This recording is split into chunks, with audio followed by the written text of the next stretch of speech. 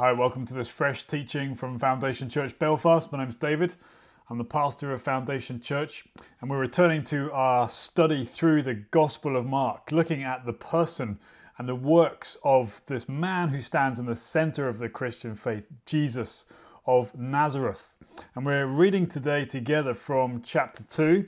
So let me read to you from Mark chapter 2. If you're watching on YouTube, the link will come up on the video as well. Beginning at verse 18, this is God's word.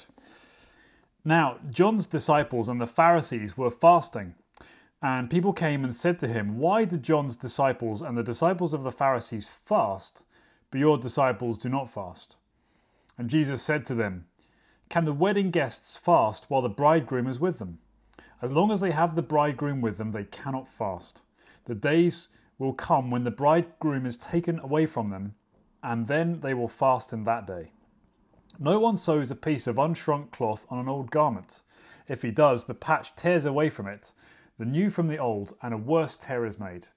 And no one puts new wine into old wineskins. If he does, the wine will burst the skins, and the wine is destroyed, and so are the skins. But new wine is for fresh wineskins."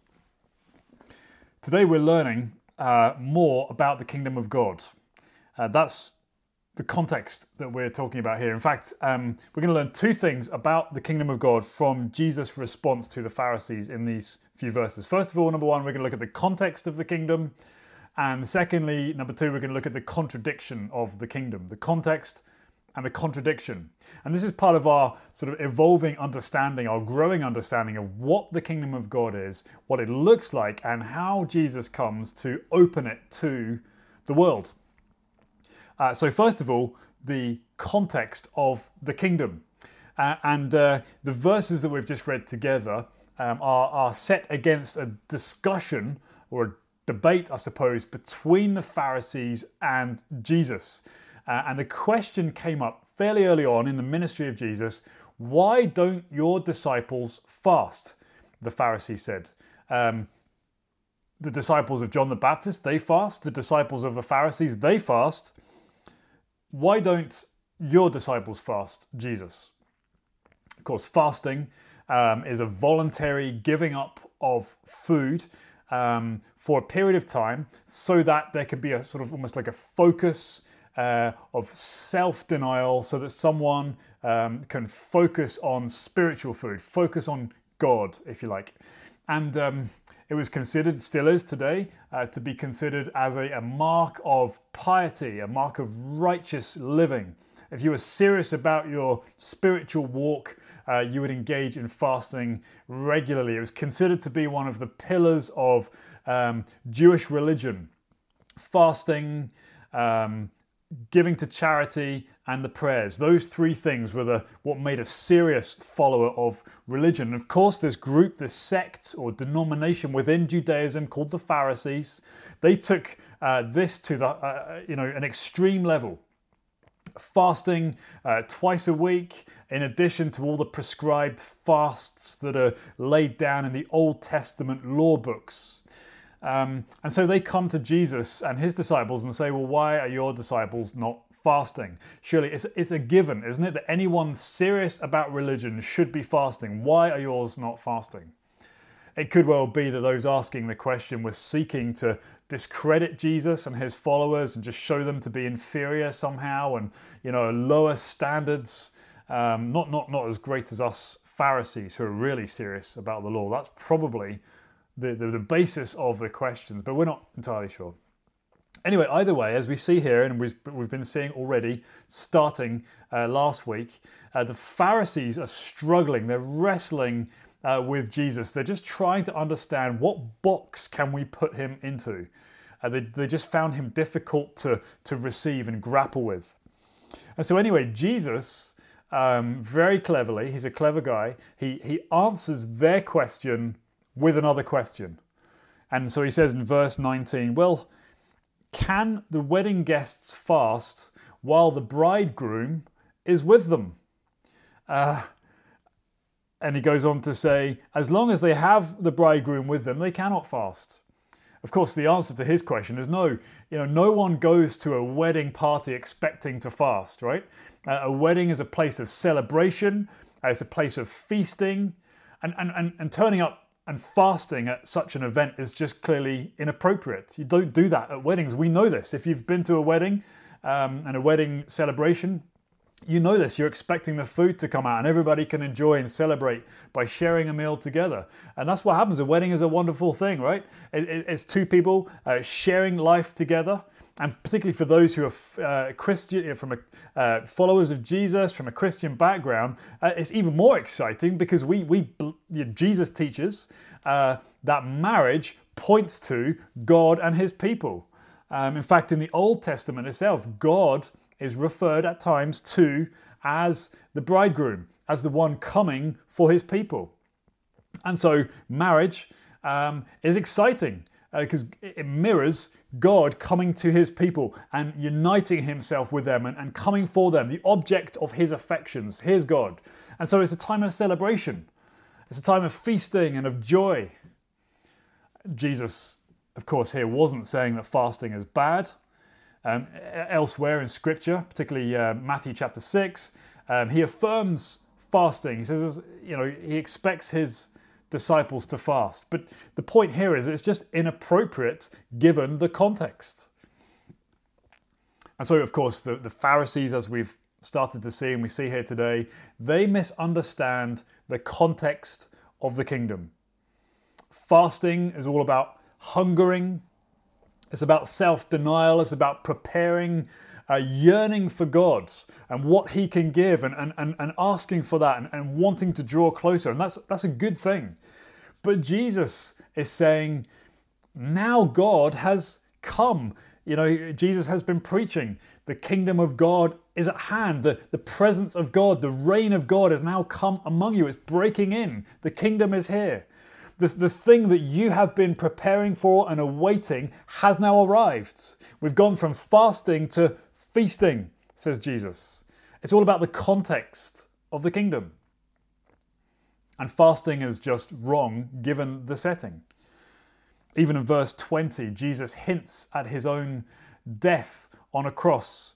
He says, the days are coming or will come when the bridegroom is taken from them. Then they will fast. Then there will be a time of mourning. In the future, he suggests. But either way, can you see how the context of the kingdom then sets up the behaviour suitable for the context? Fasting, in place of fasting, feasting and joy and celebration, because the kingdom has come. The bridegroom, which is Jesus himself, God himself, has come to his people. It changes the way that we act, right? It changes the behaviours, the practices that we embrace. The kingdom is coming. Joy and celebration. It changes our stance, right? It changes our fundamental attitudes. We've already seen over the last few weeks in our study so far that the news of the kingdom that Jesus comes to proclaim is utterly astounding. It is awe-inspiring. It says that when Jesus announced the kingdom and opened the Old Testament scriptures, that people were astonished at his teaching. The clarity and the power and the content of his teaching, because he was teaching that the kingdom is coming and it's coming through me. This news is pulsing with life, this life in the kingdom. We've seen it. Within the kingdom, there is no place for darkness. There is no place for evil. Oppressing demons are cast out in the kingdom when the kingdom of God comes. The sick are healed and they are brought to full restoration when the kingdom of God comes. The leper is cleansed when the kingdom of God comes. The paralytic is instantly healed, instantaneously gaining his strength when the kingdom of God comes. There is a declaration that your sins are forgiven by Jesus when the kingdom of God comes. This is a time for feasting, not for fasting. This is a time of celebration and joy. You can see how the context of the kingdom affects your behaviour. The kingdom of God is coming. Jesus is proclaiming, it is here, it is among you. I've come to bring it. Is this not a cause for celebration today?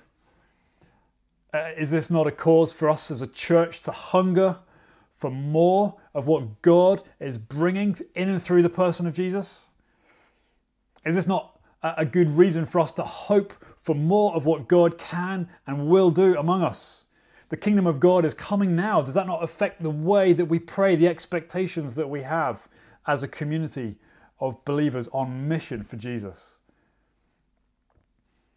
We're coming to the end of 2020, and it's been a bizarre year, to say the least. It has been a massively challenging year. And so perhaps at the end of 2020, you're not feeling full of celebration and joy like what we're talking about here. It's been a difficult year for absolutely everybody. In different ways, we've had to respond to the challenges of 2020. And perhaps many of you listening to this are not feeling the sense of joy and celebration. You're feeling gloomy, downcast, to say the least, depressed, anxious, in despair. There has been so much upset, hasn't there, to the ordinary way of life, the ordinary rhythms of life. And even as we approach Christmas in a few weeks' time, for all of us, Christmas is going to be far more muted than it has been in previous years. You know, we're going to be restricted in terms of who we can see and what we can do at Christmas time. And so 2020, for the vast majority of 2020, has been a weird, it's been a worrying, challenging, depressing year. And if you feel like this as we think about these verses, we need to acknowledge that it's okay to feel like this. It's normal, given what we've gone through across the globe. It's a reasonable thing to not feel full of joy coming to the end of 2020. Fasting, of course, is appropriate for a funeral. That's okay. But when we look at what Jesus is saying here, and when we think about what he's saying and allow it to sink in, then it will start to have the effect of opening the curtains following the long dark night of 2020. If we listen to the words of Jesus and start to allow them to sink in, it will have the effect of opening up the curtains and revealing to us dazzling light, fresh air pouring into our needy hearts and souls.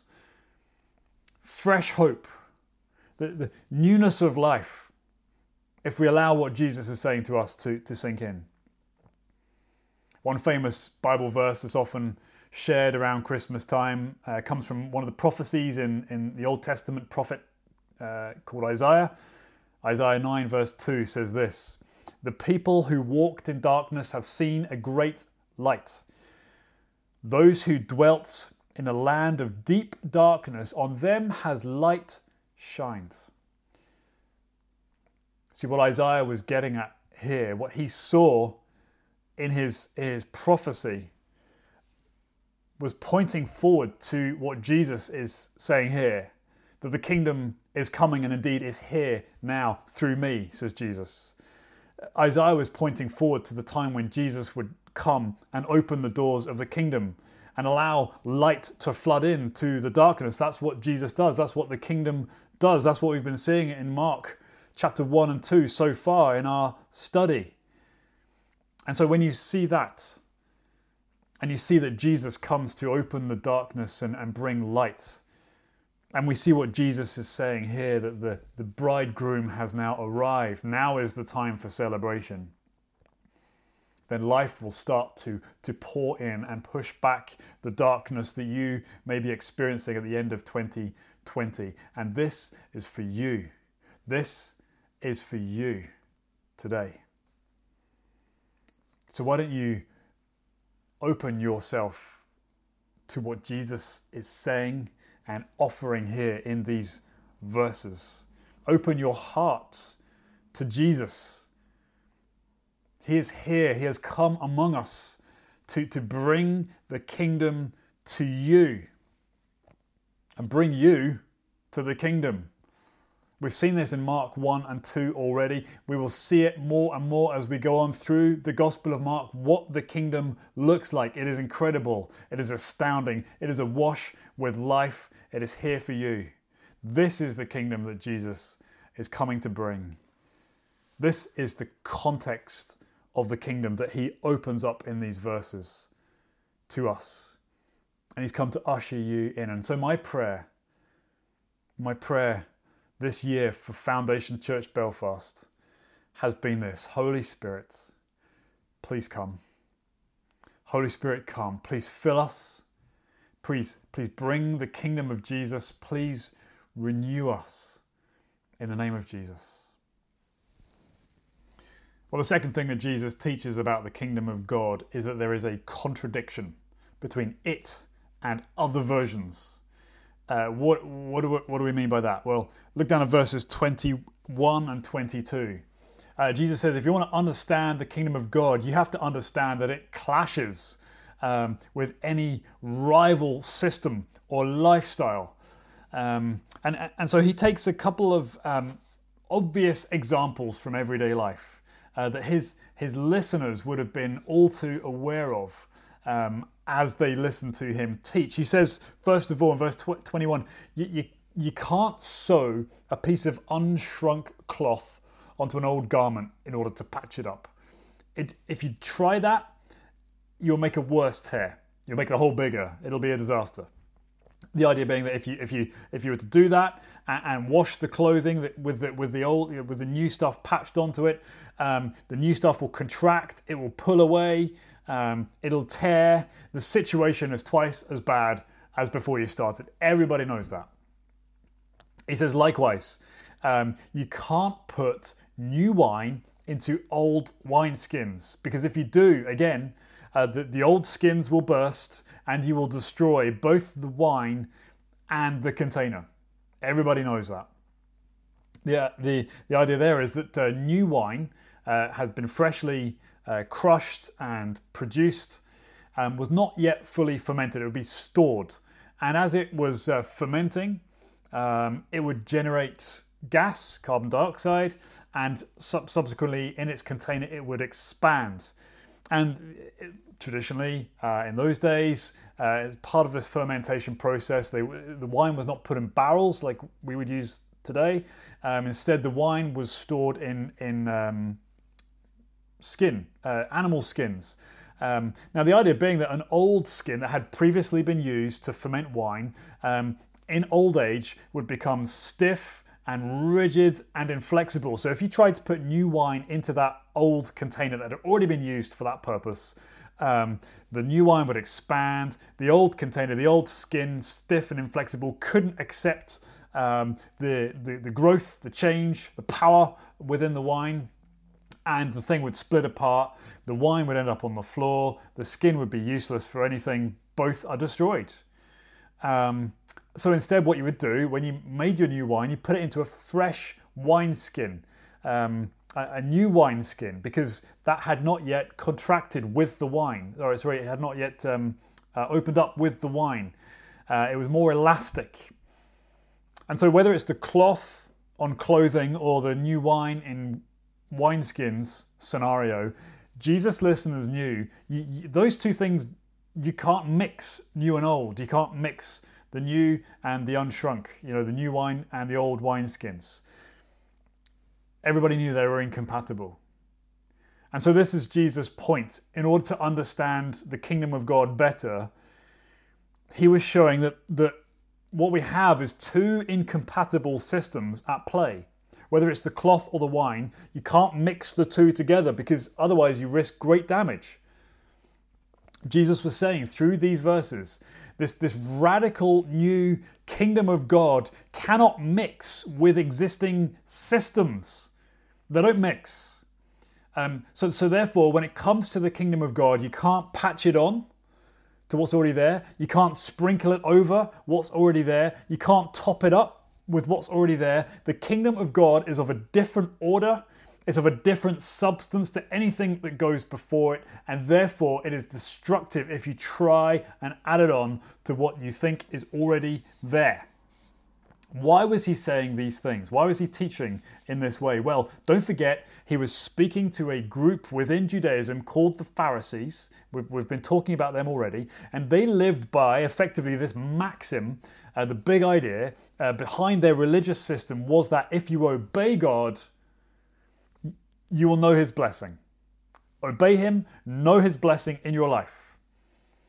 And so in order to obey God and do a superb job at obeying God, all the laws of the Old Testament, the Hebrew scriptures, they developed over the centuries of their tradition a complex system of rules and regulations. They accumulated various traditions over the years, over the centuries, traditions and practices that they embraced within their distinct version of Jewish practice. And again, the whole point was to try and obey God as well as you can, if not perfectly, so that you can expect his blessing, you can expect his kingdom coming, his presence, not just in your life, but in the nation of Israel. Let's take this really seriously. That's what they wanted to do. So for example, the Old Testament scriptures, the Old Testament law that the people of Israel lived under, prohibited certain types of food, meat and other forms of food, to be consumed by the people of Israel. God said, if you eat, for example, a pig or other animals in the law, you will become defiled. You will become ceremonially dirty in my eyes. So the idea is that you avoid these foods, remaining distinct, separate from the rest of the nations around you. They eat this stuff. I'm saying, no, you shouldn't. Therefore, you are distinct. You are sort of marked out. You are separated in my sight, not like the other nations around you. That was the point of many of these ceremonial food laws. Everybody in Israel lived like that. They didn't eat this food.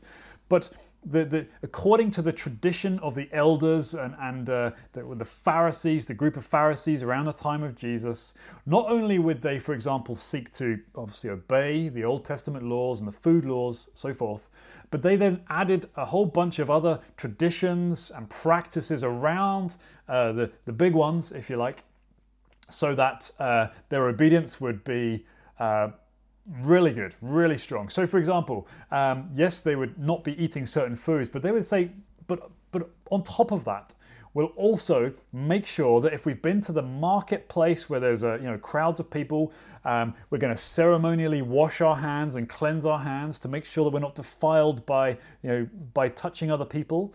We're then going to make sure we take our clean crockery, our cups and our pots and our various vessels, and we're going to cleanse them as well to make sure they are not defiled. We're actually even going to cleanse ceremonially the seats that we sit on before we eat our food. And so this type of thought snowballed over the years. It became more and more complex, more and more rules added to protect the rules. Rules around rules around rules. To be a Pharisee was basically a full-time job. If you wanted to take it seriously, if you wanted to really know the blessing of God, it was pretty much a full-time job. And so you can see, if you were committed to being a Pharisee, you were, at the very least, highly regarded by regular religious people, regular Jews, who would look at the Pharisees and think, my goodness, these guys are really serious. Like, I could never do that. Look at how holy they are. Look at how much they love God. Look at how much they want to know his blessing. That's incredible. They were very highly regarded. But effectively, the Pharisees were saying, through their behaviour and through their traditions, this is how you gain favour with God.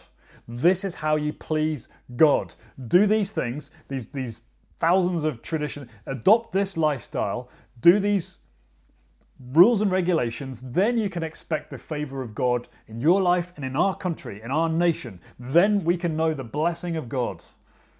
Then you know you're in God's good books. And let's face it, much of this was on the surface, at least, very well-intentioned, but horribly wrong.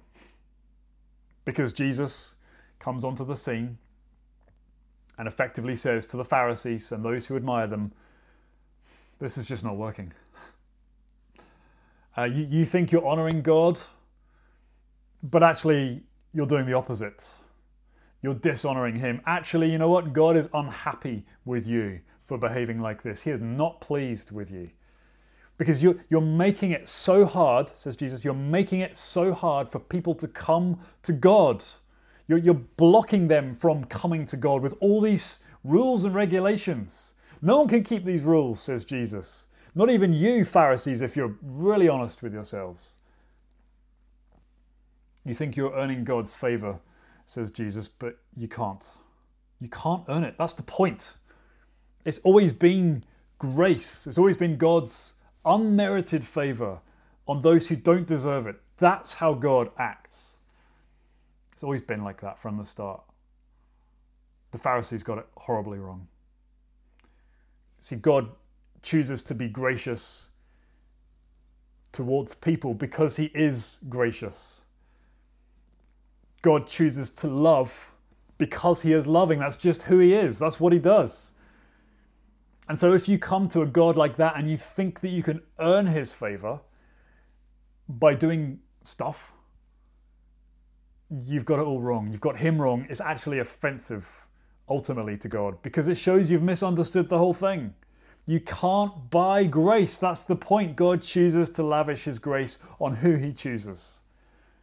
He loves who he loves because he is love. So when Jesus entered the scene and said the kingdom of God is here and it's come with power and it's come with healing and it's come with forgiveness, the Pharisees, with their system and their traditions and their rules, they just couldn't compute. They won't accept what Jesus is here, the implications of what he's saying. He doesn't fit their system, their traditions. They don't come alongside each other well. So these old wineskins can't accept the new wine of the kingdom of God in Jesus Christ. That's the problem. The Pharisees effectively have prepared for a funeral, and Jesus comes hosting a wedding feast. Jesus therefore wants to be crystal clear with them and with us. You cannot mix the old with the new. These two systems are not compatible. I'm hosting a wedding feast here. Or maybe to use more modern language, the Pharisees thought they could just simply, at best, add another app to their phone system. Add the Jesus app to their phone system. But Jesus came along and effectively said, no. It's not a new app that you need, it's a new operating system. If you want to enter the kingdom of God, you will need a complete reset. You will need a fresh reboot. You will need to have the system wiped and a whole new operating system installed from the ground upwards. That is what you need, not just a little tweak here and there.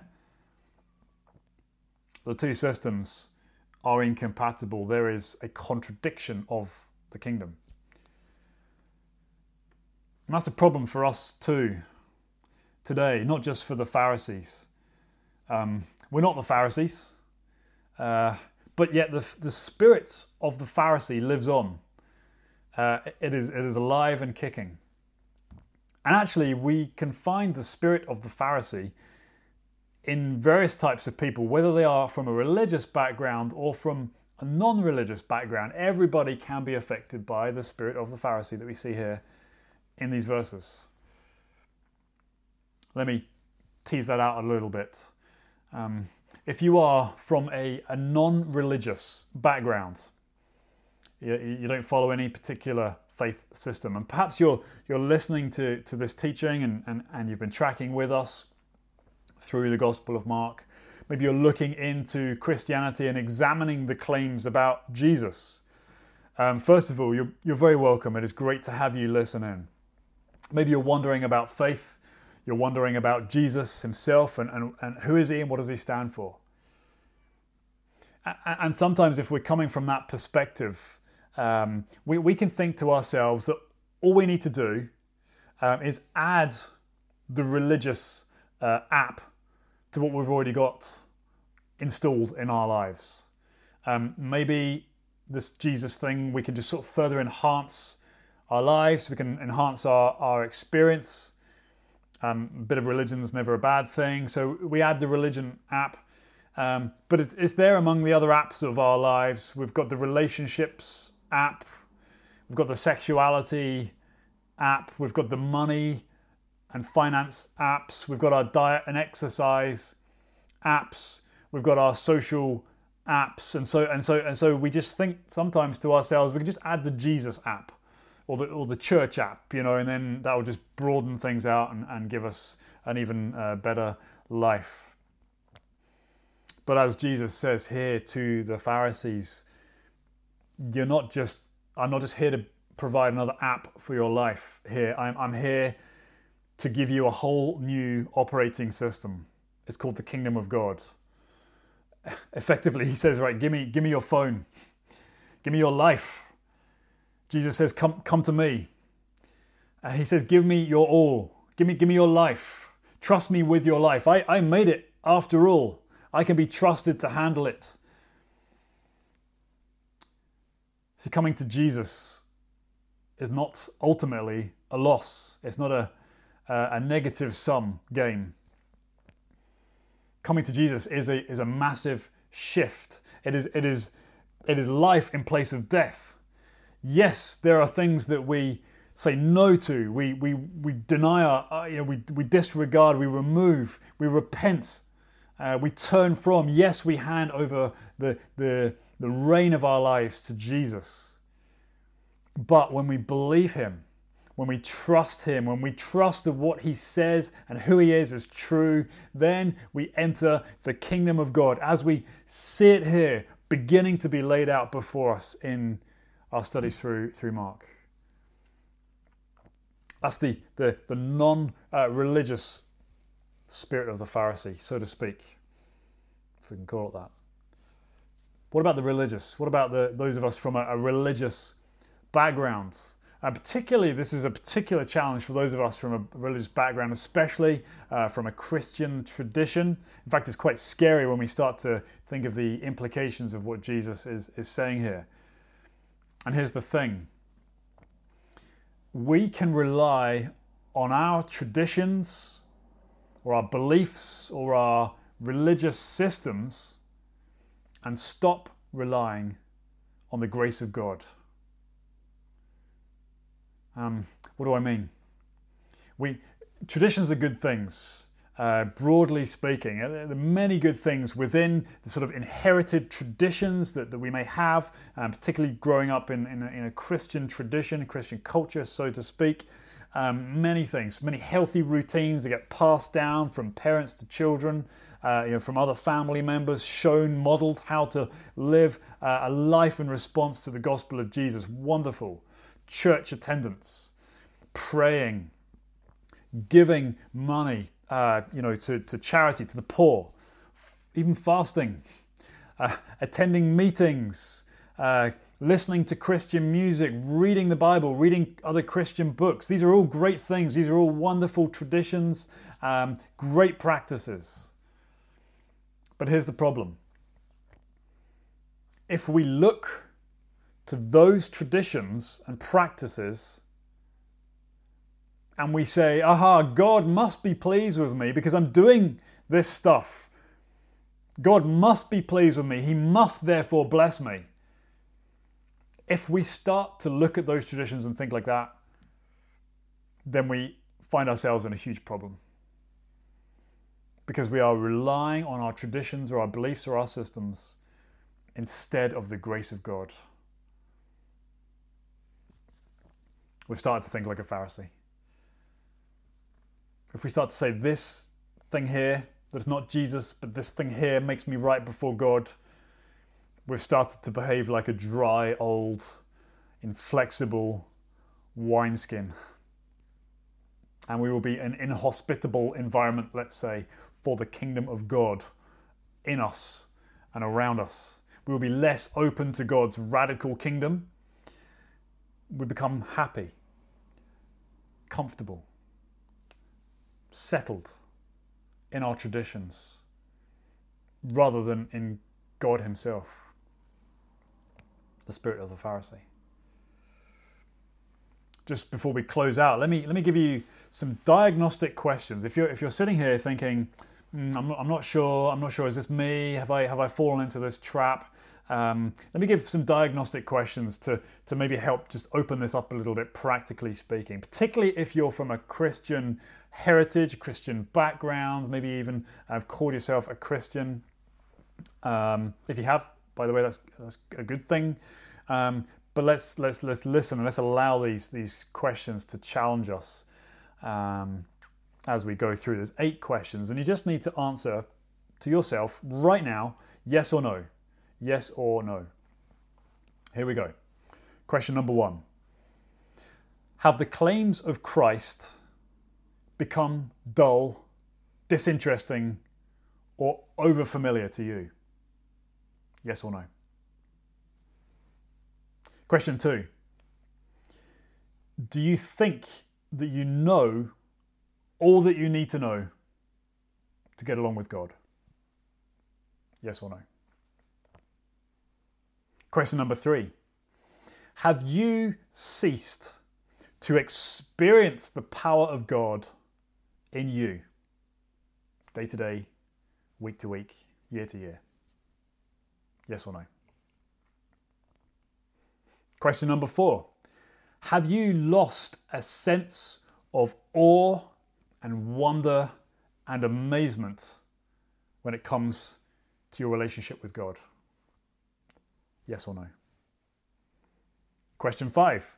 In place of freedom, do you feel restricted, enslaved, or burdened by your efforts to be religious? Yes or no.